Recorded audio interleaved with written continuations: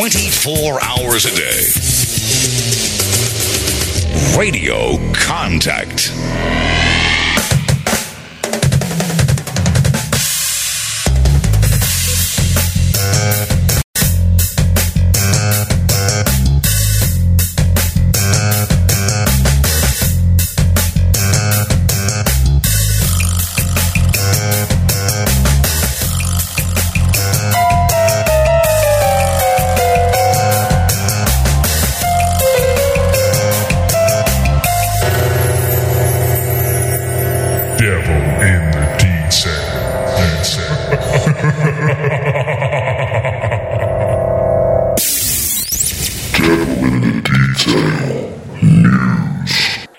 Yeah, welcome to this week's Pop-Up Podcast. Rob's unavailable this week, so you're stuck with me, Paul Whiteside.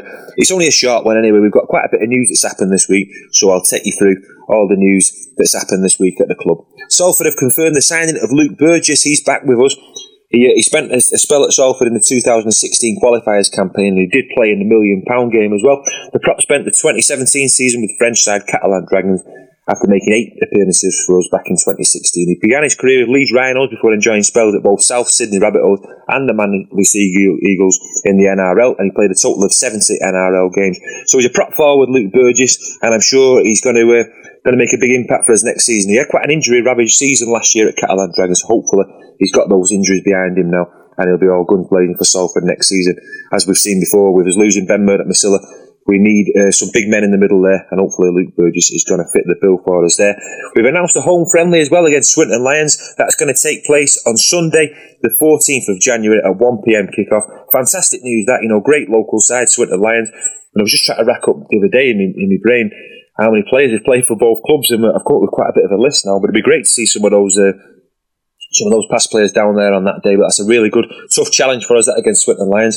They've had quite an extensive recruitment campaign in the close season. They're signing people, and they look quite ambitious as well. So that's going to be a really good game to set us going there. 14th of January with a 1pm kickoff.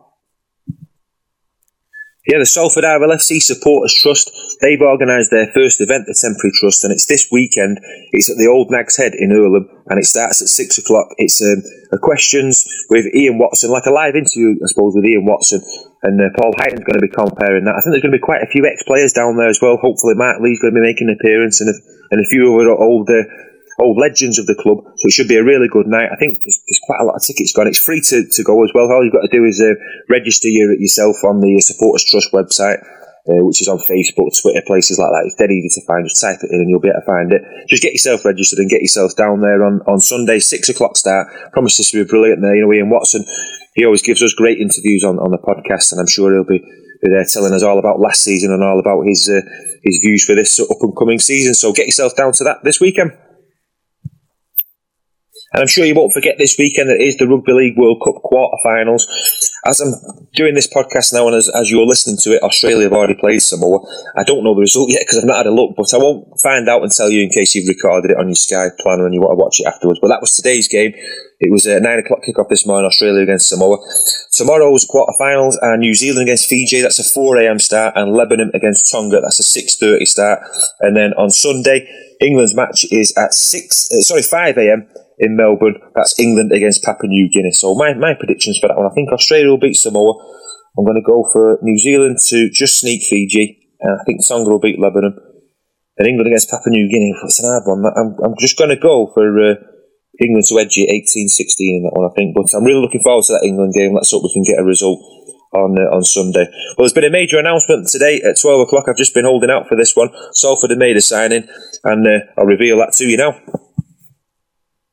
Well, it's just come through now, 12 o'clock. I've just been waiting for it to come through. Salford Red Devils are delighted to confirm the signing of Australian halfback Jack Littlejohn for the 2018 and 29 season. So he signed a 2-year deal. The 26-year-old from Wagga Wagga in New South Wales made his NRL debut in 2014 with Manly and has spent the last 2 seasons with West Tigers, making 16 appearances. Jack will arrive in Manchester on Monday and will immediately meet up with his new teammates for pre-season training. Red Devils CEO Ian Blease said, "I was extremely impressed with Jack's attitude when Ian Watson and myself spoke to him. I have no doubt he's going to be a terrific addition to the squad. We have been on the lookout for a quality replacement for Michael Dobson and believe we have found him. Jack is coming over to make a name for himself, and also for fans should be extremely excited to see him in action this coming season." We'll have more from Ian Watson on Jack Littlejohn signing later on today, so we'll keep you posted when we hear any more news on that. I know the kit supply is going to be released soon as well, so I'll get Rob to put something on the podcast about that as well. That's all the news I've got for you this week. Hopefully we'll be back next week with a full podcast, me and Rob Parkinson. I'll leave you now with this week. We're just going to go back with a few of our favourite things, what we've had, what we've previewed this season in the podcast, and we're going to have a look back now. I think it was in March when we played Widnes at home. Me and Rob spoke to Ray French, so here's that interview again if you missed it the first time. I'm delighted to say I've been joined by rugby league legend and broadcasting legend Mr. Ray French. Thanks, Ray, for speaking to us. How do you assess how Salford are going this season? Are you impressed? I'm very impressed. I think they're doing very, very well. I think it's testimony to a lot of work behind the scenes. I think Ian Watson, I'd liken Ian to Darryl Powell at Castleford. I think they know what they want. I think they're steeped in the game. They know what, and I think they're playing the right kind of rugby. There's a lot of 5 drives and a kick in the game at the moment. It's very programmed, but Salford are playing good rugby. They're moving it about, a good pair of half-backs who know what they're doing. I've been very impressed with them. But it was a tough game today against Widnes. Widnes have improved. We had a good win at Widnes away earlier on in the season, and they've really improved. But how much have you noticed in Salford's improvement from the side we had last season to this season? Well, I think the improvements is in players that you've brought in, a lot of good quality players, although even in today's game you were missing quite a few of your backs, but I think the improvement comes with confidence.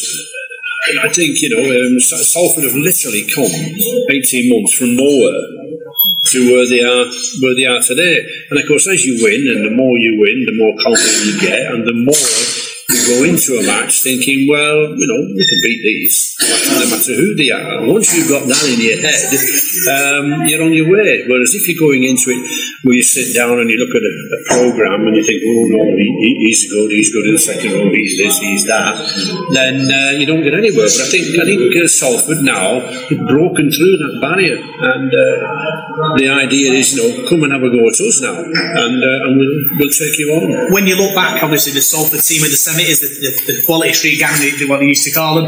Any kind of comparisons to this team building up? I know it took them a few years, didn't it, with the cup final? Are we on the way? Are we on the same sort of route to greatness? I mean, they're on the route, but I don't think it's the same route. I think you're talking about 2 totally different eras. I mean, the era of your David Watkins and company, which was an era after my own era, where the style was the same. There was a lot of individualistic play in the game then. You had a lot of people who came in from rugby union. The stars came in from there. You had a lot of people who came from abroad, and they were the top stars. But what you've got a game in England now where the rugby union player is outpriced to you. The top Australian star is outpriced to you. So you're playing within a certain level.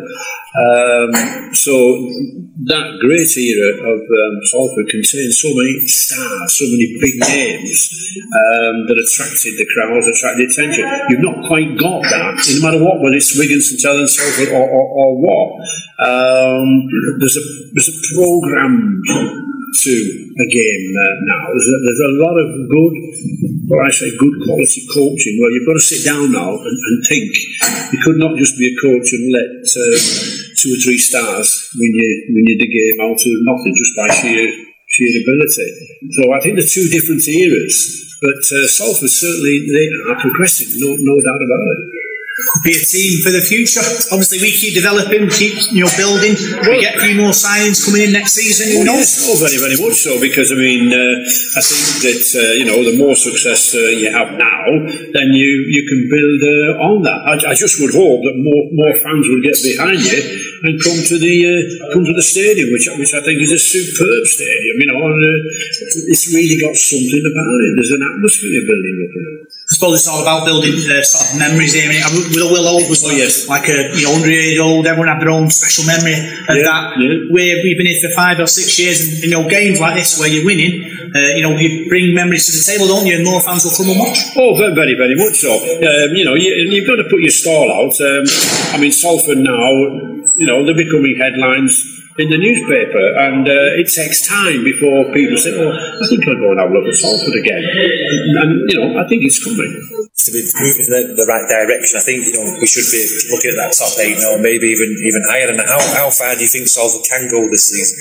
Well, I think you could be looking at the top 4. I mean, if you look at the league that we've got there at the moment, you've got St Helens and Warrington, traditionally 2 in the top 4 every year. I mean, they're really battling. They're not getting the wins that they should. The league does seem wide open this season. The league is absolutely wide open. Yeah. I mean, look at Wigan, 54 points to 4 at Castleford. I know Castleford had a good side, but well, it's a long time. I can remember St Helens beating Wigan with 70 points actually. But how many times are Wigan beaten by 50 points? That's the league that you've got. And Salford are coming up in a sort of a jet stream coming round the corner and defying the thing. It's great stuff. We're excited. Yeah, very much so. So you should be. Well, thank you very much for speaking to us, Ray. Pleasure. Thanks very much. Thanks a lot. Anytime, lads. No problem at all. And now another special on Devon in Detail. If you've not already heard it, here's another chance to hear the special interview we did with Paul Forber. Well, we're joined by Salford legend, second rower, buffer, Paul Forber. Nice to meet you. Thank you very much. Pleasure to meet you. We've got some questions that our listeners have sent in. We've had a good look at your career from here in Saints as well. And the guys are going to find some questions that you don't mind. No problem at all. Cool, so I'll start with it. How did you get into rugby league? Rugby league, obviously, it was in my family, really. I said, my old chap, which who passed away about 2 weeks ago, he played for Liverpool City, and he loved the game. And obviously, come to St Helens, you're brought up with either rugby league or football with Liverpool and Everton and Man United being very close. So I played both sports, and at the end I was having Charlton Bolton Wanderers just before I signed for our Saints, and it was a case of go for the Charlton Bolton or sign for Saints, and obviously St Helens round the corner from me. That was the only thing I wanted to do. Yeah, well, you said that you signed for your hometown club St Helens and spent 10 years there. You ended up playing 250 times, scoring 50 tries. It must have been a proud moment for you and your family being a local lad to play for Saints. But it was unbelievable. Yeah, it's for Saints. I mean, I remember when I first signed for them, I was 16 years of age, and about 3 or 4 weeks before that, I was climbing over the wall of Saints going to watch them play. And it's amazing when you're watching like the Roy Haggards, the Harry Pinners, your Neil Holdings, these world-class players. And then 3 weeks later, suddenly I walk into a change room full of these players, and it was pretty daunting, really. But it was, I think, the one thing in my life that I was meant to do.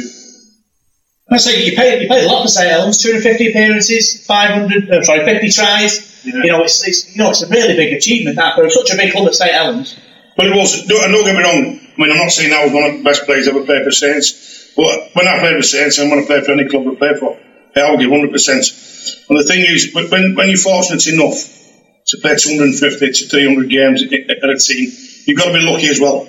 I mean, I was lucky to stay relatively injury-free. I probably had about 4, 5, 6 operations when I played at Saints, but luckily enough I've been able to get back into the first team and carry on playing. Fortunate it wasn't career-threatening injuries.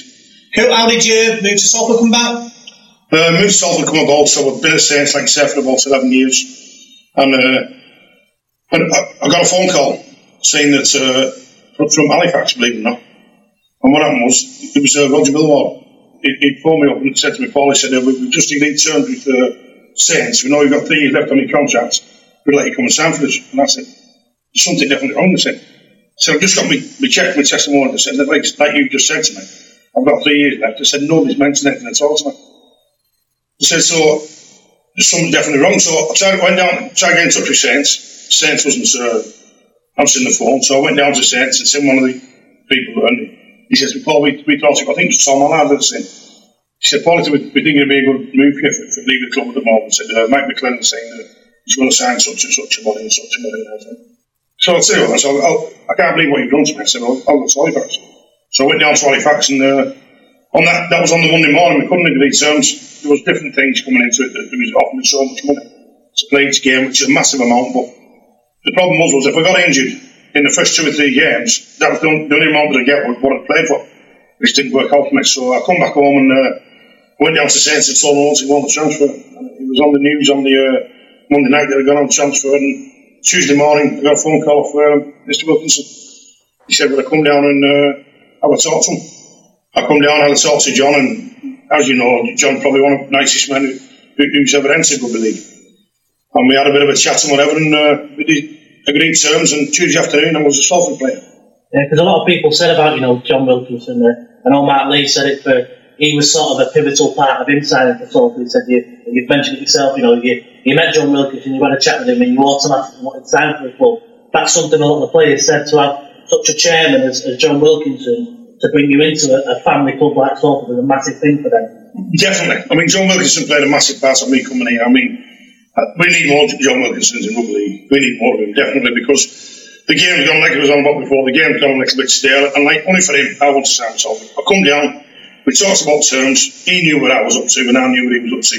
He told me what his plan was, who he wanted for sign, what he wanted to do, and why he wanted me to come to Salford. At the time, he was saying to me, Paul, he said, I can't believe that you sat here with me, I want you to sign for me. And he just made me feel so welcome, and made me feel probably there was a better player than I was.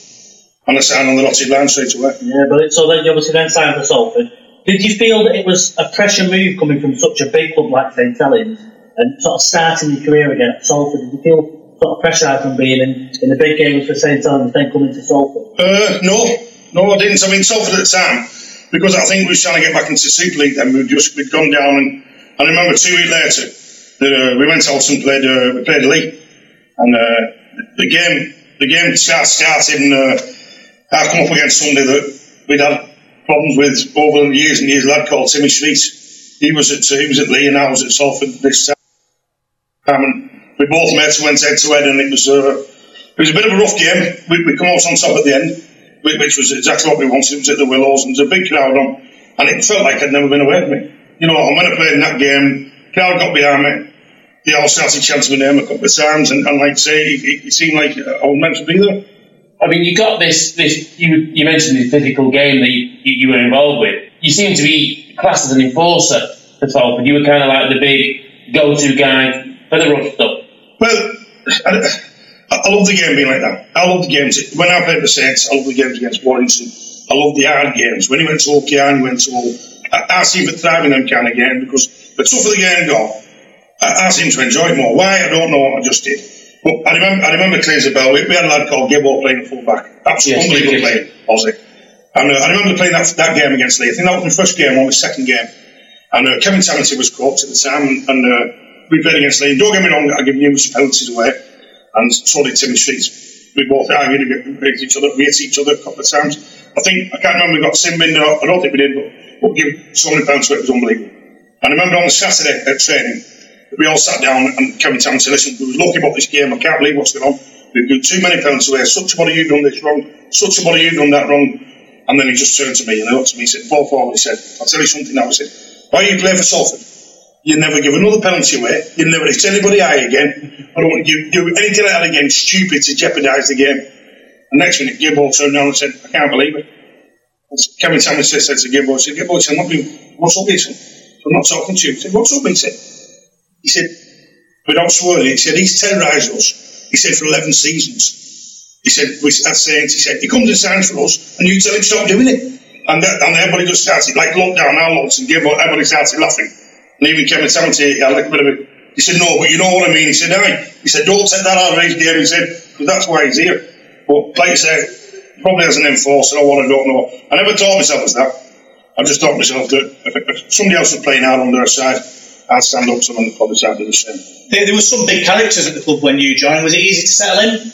Was easy to settle in. I mean, obviously, you settle in with a lot of people, players around here. I mean, I had a little bit of issues with Tex Evans because I'd broke his jaw. He played at Salford, and it was a Challenge Cup game. He kicked over the top, I looked round with no Phil Beavers there. He was on level with me, and stupidly, I lifted my arm up and I broke his jaw. And when I signed for the club, he was, because I knew when I walked in that he was going to. But within 3 or 4 weeks, we'd had a couple of nights out together that moved back to mates. Yeah, because I know Mark Lee said the camaraderie between everyone. I know he mentioned a story at the time, didn't he? He said Tex Evans used to come in with these flip-flops. He said one day I nailed him to the floor in the changing room, and he went to sit off, and next minute he hit the floor, and he said it was a big sort of thing for all the players. The camaraderie was unbelievable. I didn't have issues with people, but it's very hard when you walk into a changing room and you know that there's 2 players there and I'm going to be taking one of their places. That is the funny issue. When I went to play against Saints, we had the same issue with Chris Joynt. Chris Joynt come and took my place, and I played against Chris Joynt. And he'll tell himself, he wrote in his book and he sold it 3 times. But the worst time I had, he said, when I first signed with Saints, was the 3 times when I played against Salford. He said, because I had played up against Paul Forbes, he said, I knew. He said, what was going to happen? He said, and I didn't have the best of games in the 3. And me and Matt Lee was, when we played on the 3 games, I was trying to find him and pick him out. And I remember Matt Lee on 2 of the times said, Joynt, he said, listen, kid, he said, for when he's ready to find you, he said, will you take ball in? He said, 1 or twice. He said, then he can find out where you are. So it's them issues that you look at, and you do know that when you go and take somebody's place, it's not very nice. But I got on really well with Gleeser. In the end, I took his place a little bit, but the little kid from St Helens called Arthur Bradshaw, it was an unbelievable tackler. He'd take the ball, probably wasn't big enough, but it's unbelievable what he went through in the game, the tackling and how much ball he took up. So you mentioned briefly about Kevin Tamati, the coach at the time, and he brought it to Salford.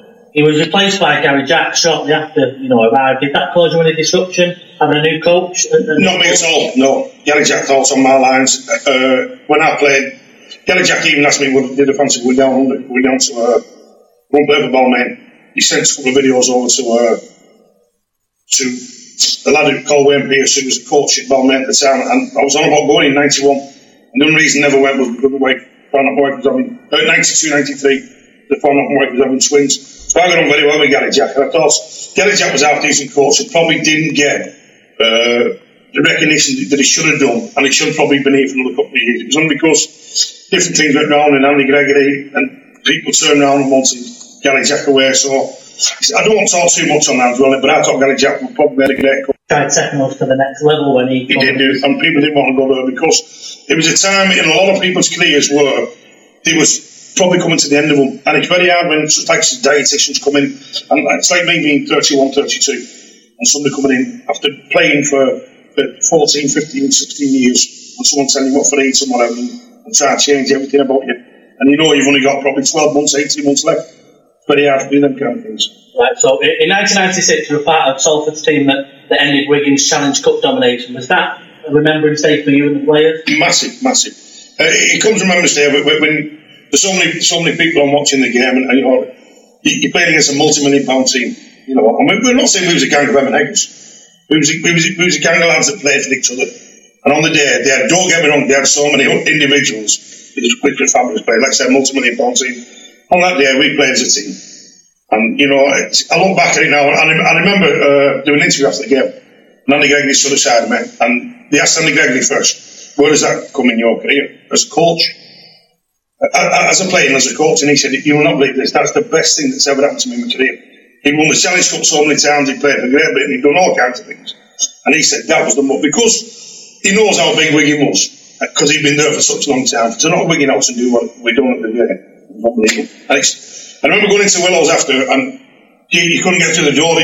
From the door to the bar, or to the food, you was carried, you couldn't even look. I'll never forget as long as I live. Game, I was in the shed, shouting, screaming my head off, and then we played Saints the week after, and the next round, and that was a bit of a disappointment. That was a real come down. That was a massive come down, yeah. I think the thing with the Wigan game, and I know Andy Gregory talks on this, he said myself as a coach and a player, he said we were really confident. He says that I had meetings with the chairman that week and said, we're going to win this, chairman. The players are really up for it. And he said, I knew from the moment we kicked off to the final Luto that we'd come out of that game winning it. And he said, I put that onto the players, because he said a lot of people say it's all about Andy Gregory when he became his coach. And he said he tried to put it onto the players, but it's the players' job. Because in that day, he said he knew for the week leading up to it that we were going to win that game. Was that put across to you as... Well, the thing is, Andy Gregory's always been a winner. Yeah. You know what I mean? So that it bleeds in TT. You know what I mean? You see the man there stood in front of you. You know what he's done. You know what he's achieved. And he brings the best out of you. He's very similar coach to Alec Murphy. I was under Alec Murphy for about 4 years at Saints. But you see what's stood in front of you. They tell the story. You look and you want to achieve. You never even think of going in there losing. And we've done that enough every game. I know Greg. Obviously, we talked about that game. We was all confident. We were playing well as a team. We wasn't tired of losing any game. We were winning enough every game. And it's amazing that when you win so many games like that, winning comes an habit. You know, and suddenly it doesn't matter who you're playing. And that's what happened. We come up against a great Wigan and we turn them over. Because we went out confident, like you said, probably through a lot of things we hadn't done, but it probably turned up well all week. And we turned up, and another thing might have been, they might have turned up and thought, just another game, let's get away, we've won. And then suddenly, when it got to just after half time, and they realised he was in trouble, he couldn't turn it down. Because we collectively, we'd built a brick wall. You know, and they just couldn't come back from it. You know, and they ended up, like I said, probably one of the greatest Salford wins, you know, because no one had done it for so long, especially the team that they had. It was unbelievable. Yeah, it was like 9 years consecutive. They won it 8 years, and that was the 9th year they won it. I can remember all the fans in the Willows at the end of it asking the Wigan fans for their Challenge Cup ticket that they'd already pre-bought for that year. Yeah, and, you know, I think that was good that day, so... Got that special, Rob? Yeah, team bonding, and around that time, lots of good stories to tell. Well, team bonding was always good. You know what I mean? We socialised a lot then. It was a little bit different than what it is now. The lads can't go out, they can't have a drink. We did. I mean, don't get me wrong, to an extent. You know what I mean? But we always knocked about together. The lads always had a laugh and a joke. I remember just being at Salford. I've been there for about a month, and he said to me, we're going down to a pub round the corner. The Inn of Good Hope. Yeah. The Inn of Good Hope. Yeah. And when I got there was 2 bounces on the door, and I'd never been in the place before. Anyway, when I went for a walk in, like, the lads were already in. Anyway, when I went in, the 2 bouncers put their hands in front of me and stopped me. Said, we're not fish yet. I said, fish me? He said, I can start some fish. I said, what's it? What are you looking for? He said, any knives or any guns? I said, I've got no knives and I've got no guns, mate. He said, well, you're going to need one or the other. And so, you know what I mean? That's the kind of bonding that they will say. I'd only been there 2 or 3 weeks. And they're all in the window laughing their bloody heads off of me. Which is great. How glad are you that you played in an era where you didn't have camera phones and the internet was like nowadays, any player does anything outside of the club, it's national news or certainly around the rugby league community very, very quickly.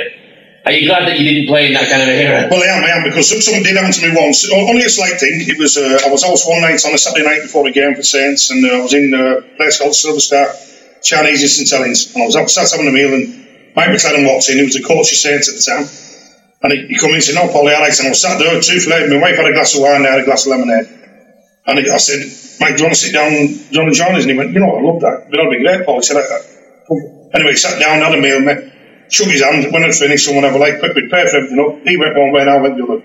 We played on the Sunday, and I can't remember whether we won or we lost or whatever, I can't remember, but I remember on the Monday night, that Saints had phone calls that Paul Forbes in St Helens picked up.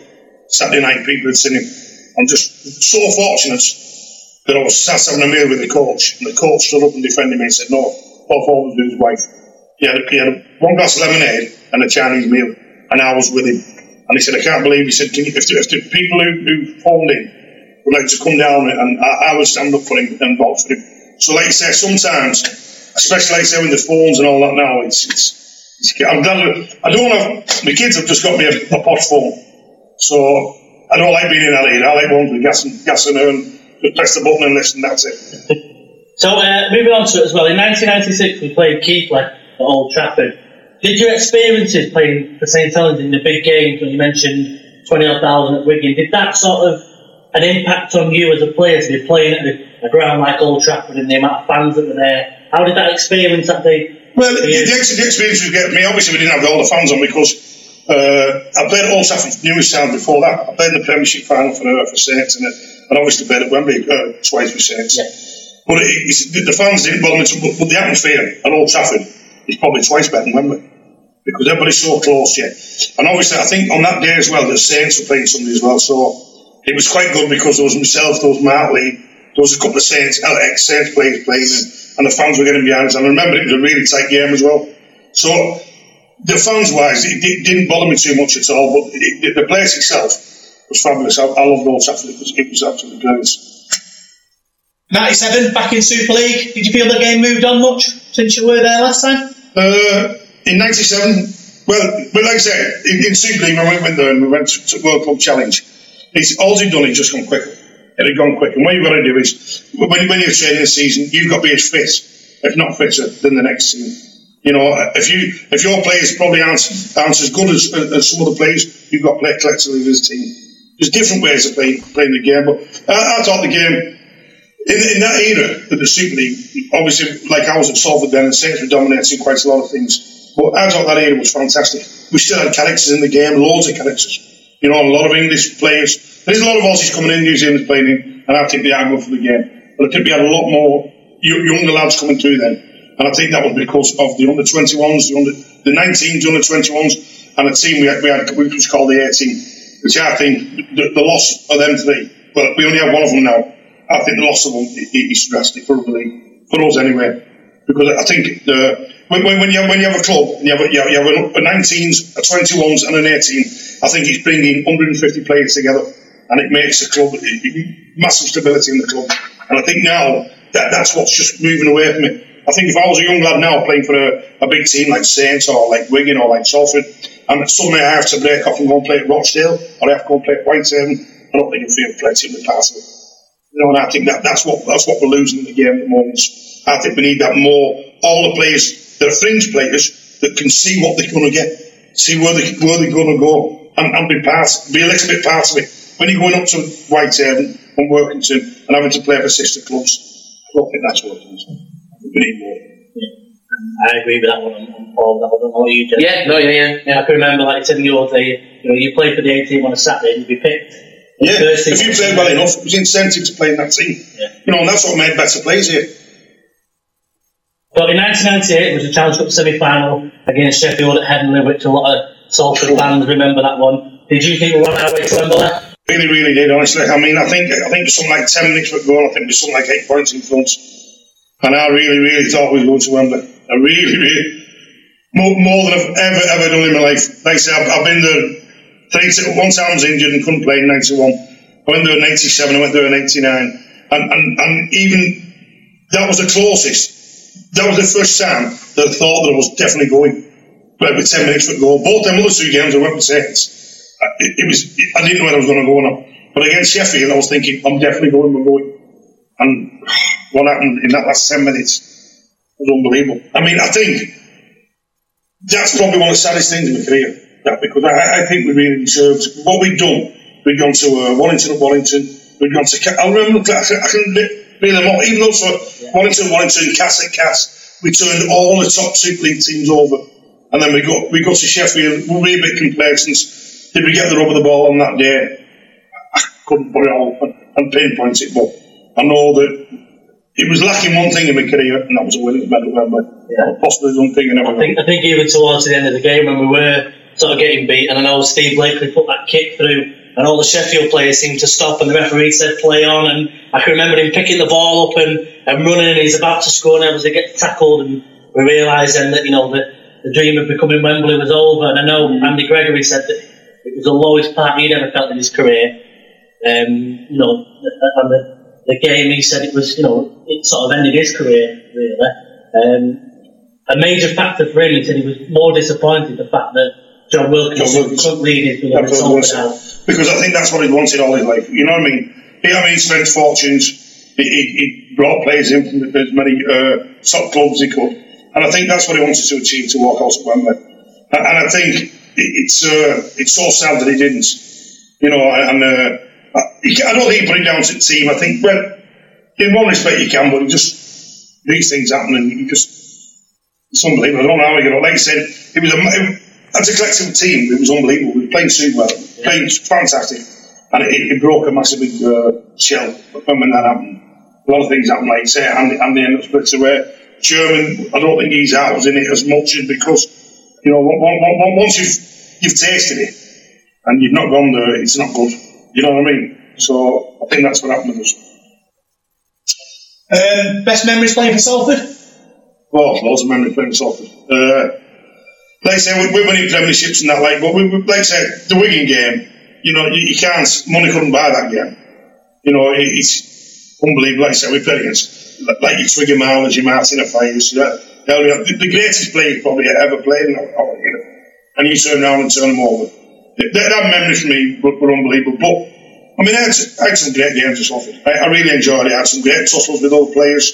I played on the night there when when there's been 4,000 on. I played when there's been 10,000 on.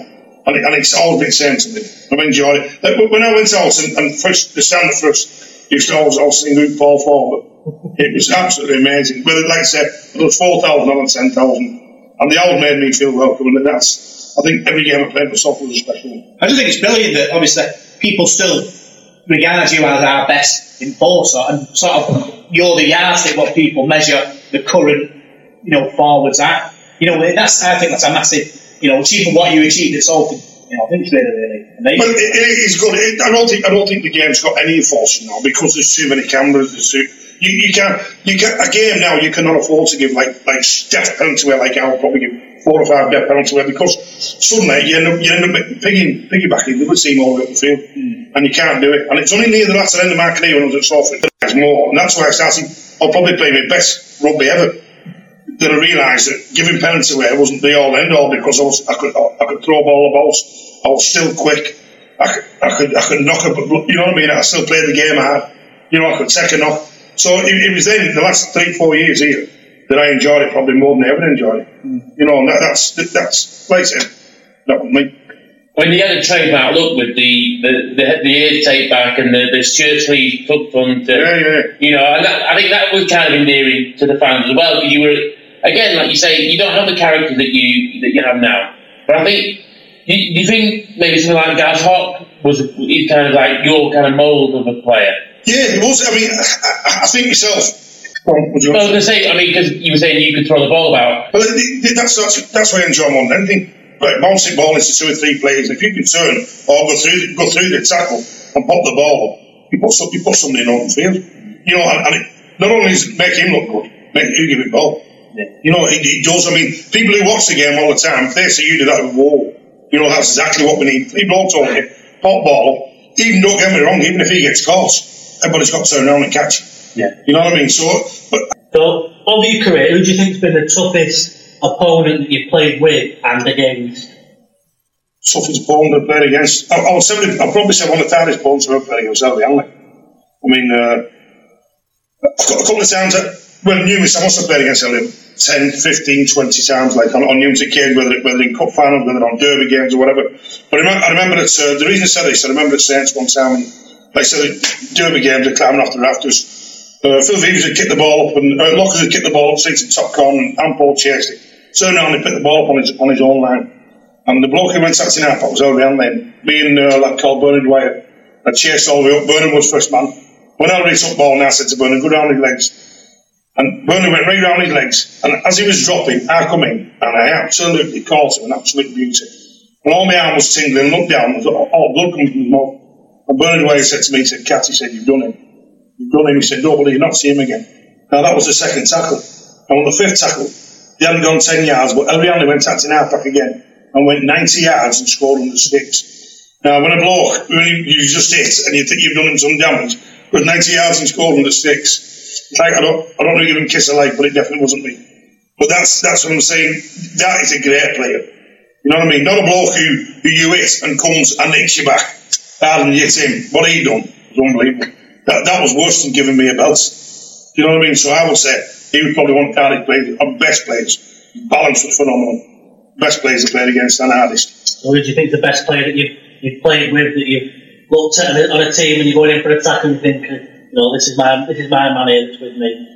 Well, they call him the gentle giant, but there was 2. There's a lad called Chris Hartwright who played at Saints standoff. I'm not joking me now for the standoff. Played standoff like that. Probably one of the hardest men I've ever met in my life. Unbelievable. Pound for pound. Probably best player, strongest player, and if you round him up, hardest player I've ever known. Norman Ingham. I played with Norman Ingham in 1984-85. Put Gary Crome in hospital in Premiership final because Gary Crome said something to him. Next thing, he hit him on the line, just snapped him in half. And I've seen him on numerous occasions that pick ball in his own half, and if he wanted to score, but people said to me, what would you do if you caught him in bed with your wife? I said, I'd make him a cup of coffee and put him on the blankets on. And that's the kind of things you do. But Mal's legs were wide on the top of my leg.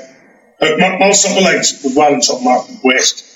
And also, if you seen how quick he was doing nearly 100 metres in 12 seconds. This is an 18-stone centre. And when I said throw ball balls, Malcolm make it disappear. He'd put it round his back, bring it to his legs, come now and go to us. Unbelievable. So, looking at your career, do you think that you'd be able to play now in the current top of the league? Do you think that the Paul Forward at the top of his career could mingle it with the best now in Super League? Personally, on a personal view from a fan, I still think Paul could. I think he was that kind of player that could. He could probably play now. Look, he could probably play now. With the contracts. I don't know what to say or anything, but I think, like you were saying before, because the scrutiny is so much, you were synonymous with giving penalties away. Yeah. Again, I don't upset you because you still look fairly handy, Paul. So don't take this with the way it's meant. With it. With the scrutiny now, I think you would be penalised out of the game. You would be, again, a Gareth Hock kind of... I would, but like I said to you, the last 3 years when I was at Salford, 2 or 3 years when Salford, I realised it, and it clocked up. Paul, don't give penalties away. You don't need to give them away. Right. You don't need, just rely on your ability and just get through the game with ability, not being silly. Don't get me wrong, I still play the game hard, but I just cut all the crap out of my game. And I think that was because Super League, because it went to cameras. I mean, it nearly stopped me going. I was so silly once. It nearly stopped me going to Australia. Me and Kieran Pickavant got sent off. We were playing at Willows. He just let go of the ball, and I hit him. And I called him in a beauty. And as I was, when he got back up, I was walking away, and he come from behind me, and hit me from behind, belted me, and both got sent off. And I got 1 match and a £500 fine. If they'd done what they should have done, which would give me 3 matches, I wouldn't be able to go to Australia. So, on one respect, I did play in Super League for 2 or 3 years, and now I couldn't play now, I would say, without a shadow of a doubt. Without a shadow of a doubt. I mean, we don't have too many ball hanging forwards now. They're all more steady type players, Don't get me wrong, the game's changed so much because we don't have off-the-cuff players now. If you play off the cuff, they want you to play regimented. You're defending here, you're doing this here, you pass the ball there, you're doing it here. And that's why you get away with playing a second row forward scrum half a sense, because it's more regimented than anything. Like, we played a lot of off-the-cuff football because we had more about us. So I think myself personally, in this era now, I'd love to go back 30 years and be 20 years of age and be playing now. I'd love to. I wouldn't give it, but because my life's been great anyway. I've enjoyed it. I've got great kids and a great family and a great wife, so I wouldn't swap any of that. But my rugby career, I wish I was starting at 20 now. Well, tell you what, bring your boots here on Friday afternoon. We've got a trip to Castleford. I think we could still use it. We could use a bit of buffer on the coach that day. Could be going up. No, I think they'll be okay, mate. I think they just had we had a bad lull against Saints, and I was expecting so much. It was unbelievable. I mean, don't get me wrong, I didn't come to the game. I watched the game in my own. I went down the pub. Me and the wife had a meal and a bottle of wine and watched the game, because I think watching the game sometimes is a lot better on Sky because you pick up every little bit again. And I thought Saints and Salford game, I was expecting so much, as were the commentator Phil Clark and the lads on the commentary team. They all said exactly the same as I said. I think Salford have done so well. I think Salford looked good enough to play against Warrington the week before. I mean, you can see what happened to Leeds the other week. Salford got to Warrington and looked like they should win the game. They don't win it, but you think everybody's tipping Warrington to be one of the best teams. So you look round and you think to yourself, well, no. And Saints started to shake a cat against the French team. They don't even not too many points in it. So I thought, come here, Salford's going to give them a hell of a game. And I think, obviously, Mr. Goodcastle, he was, at the end, he was in the same opinion as me. He wasn't so happy at all. We had the anonymous tweet where he said, didn't we, about him having enough. Well, I've had enough, that's what. And I think a lot of Salford fans felt that at the time as well. Yeah, well, he must have. When you're in his shoes, see, I wish we had 8 of him. We need 8 of him now to make the game bigger and to take it forward. And to let's start a circus, a bandwagon going forward and make the game look great. Let's go back to making the game look great. I think it's a bit of a stalemate at the moment. Yeah, I mean the product is still fantastic. It's a fantastic sport. Of course it is. I mean, I've never been into football. I've never really. Well, it's the best sport in the world, isn't it? Like Paul Forbes, Ian Blease, these are the guys I was at school watching, going, I want to be like Paul Forbes, but with less penalties. Hard and fair, Andy. Hard and fair. Last 3 years. Use your ability, Andy. Use your ability, Andy. For ability. Right.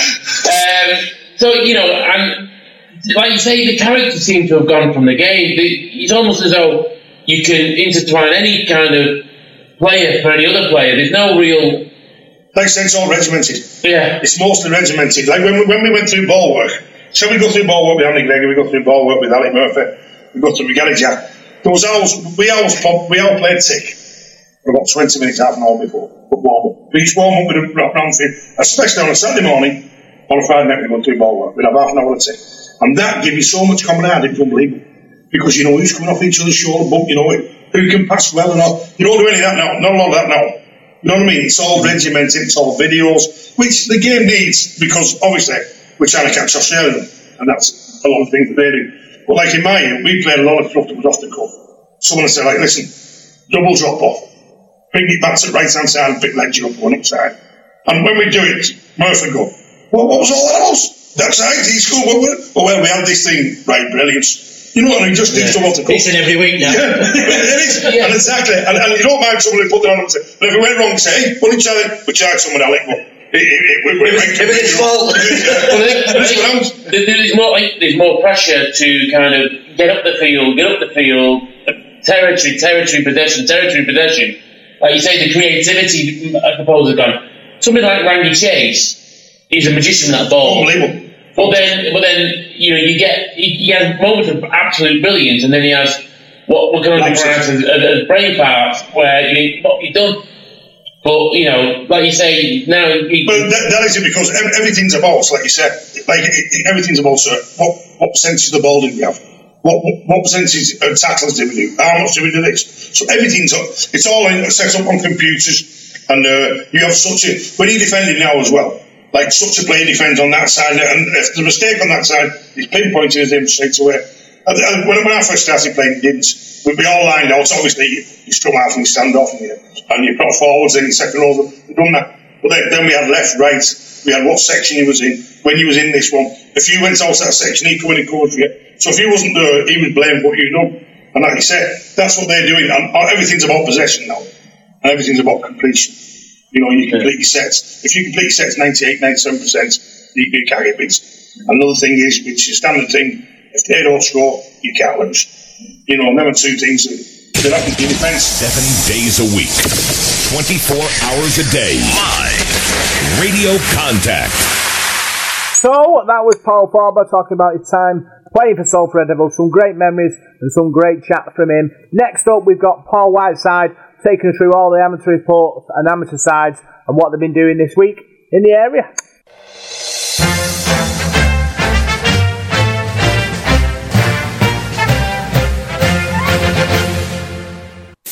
Right, well, amateur report for you. We'll start off with Student Rugby League this week. Last Wednesday, the 8th of November, in the University's Northern 1A Division, Manchester met 32, Liverpool John Moores 24. In the Northern 2A, Manchester had a good result. They beat Lancaster away by 78 points to 0. So a good Manchester teams.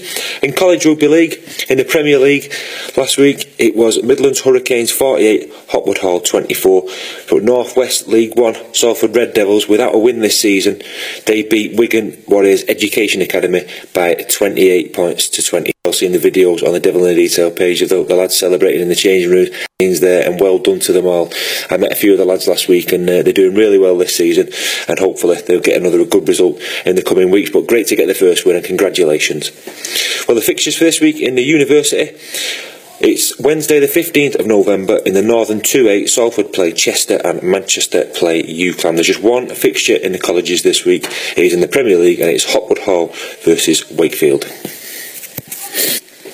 Well, Langworthy Reds are on the lookout for players. Anybody who's left school and are aged between 16 and 18 are invited down to Langworthy Reds. Their pre-season starts this Thursday, the 16th of November, at Buell Hill High School Sports Hall, and it starts at 7 p.m. So they're looking to recruit lads there for their under-18 side for the 2018 season, so get yourselves down to that. Moving on to the Barlow County Championships, the 2017 Barlow County Tri-Series we were talking about last week and the week before. At open age and under-19s level, it could go any of the three ways in the final fixtures this coming weekend between Cumbria and Yorkshire and Lancashire as well. Cumbria and Yorkshire are playing on Sunday, the 19th of November, and Lancashire, who are current champions at both levels, accounted for Cumbria 22-4 at open age level and 44-16 at the under-19s in yesterday's doubleheader at Thatto Heath. Now Yorkshire must simply do is avoid defeat against Cumbria this coming weekend at both levels to win that. Cumbria will head the open age standings if they can prevail by 31 points or more, and the under-19s table if they can manage to beat Yorkshire by 50 points. So Yorkshire looking like they're going to be the favourites there. Lancashire meanwhile will be hoping that Cumbria prevail by 30 points or fewer at open age and by less than half a century at under-19. So it's quite complicated, but quite simply Lancashire have had their two games, won one, lost one, so they've got to count on Yorkshire coming up short this weekend. So we'll give you the final scores and the winners of that next weekend. Well, finally this week, the Women's Rugby League World Cup gets underway this week on Thursday, the 16th of November. Pool A is Australia, England and the Cook Islands, and Pool B is New Zealand, Papua New Guinea and Canada. Thursday's fixtures at the Southern Cross Group Stadium in Sydney. It is New Zealand against Canada, England against Papua New Guinea and Australia against the Cook Islands. The final will take place on Saturday, the 2nd of December at the Brisbane Stadium. So good luck there to England's women in that World Cup over there. And don't forget, England are in action in the Rugby League World Cup. That's this Sunday at 5 a.m. against Papua New Guinea in the quarterfinals. And I'm sure Rob will be talking about that on the pod as well. So that's me done for this week. I'll catch you next week.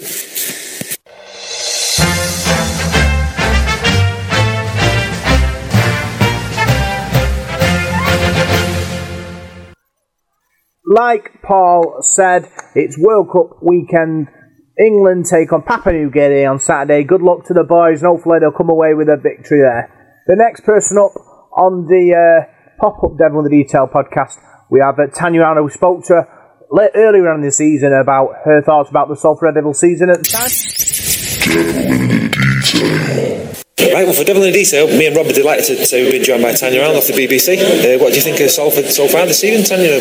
Really, really impressed with them. And today when you've had a few players out, make some changes, still a really impressive performance. And Ben Murdoch-Vasilla is about 3 men out there, isn't he? He's absolutely storming to watch. He took some stopping for that try. I think he took 3 Salford players over the line with him. And like you said, they had quite a lot of young players out today, Salford. They've shown up really well, and they must be impressing you in the media. Yeah, absolutely. And Brian Nobles just said to him, can they finish in the top 3? He said, yeah, absolutely. Did we think they could at the beginning of the season?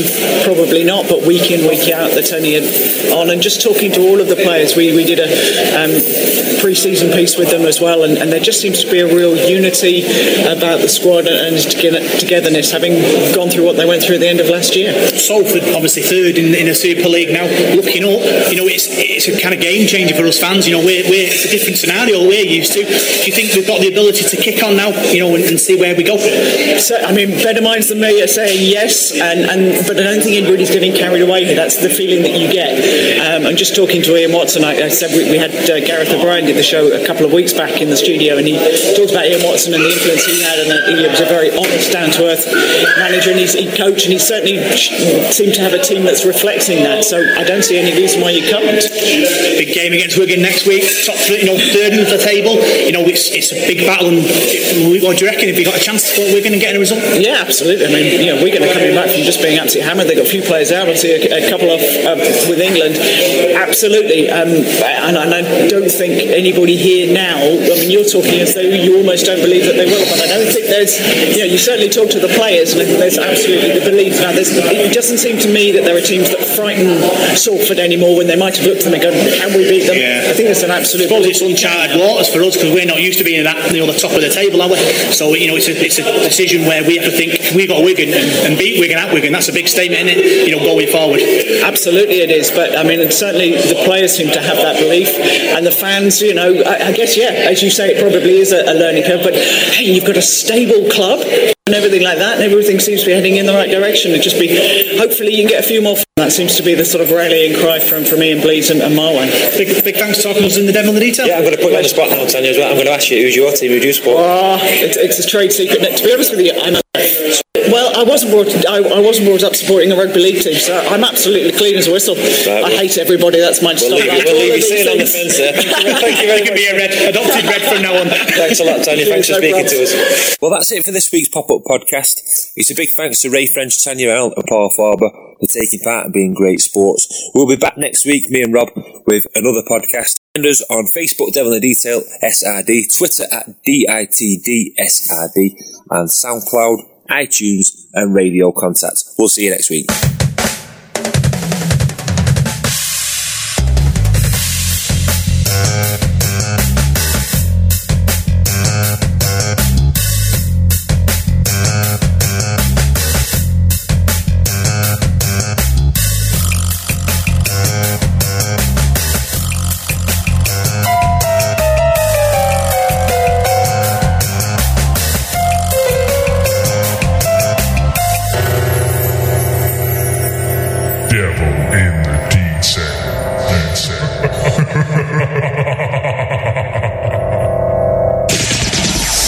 Days a week, 24 hours a day. Live Radio Contact.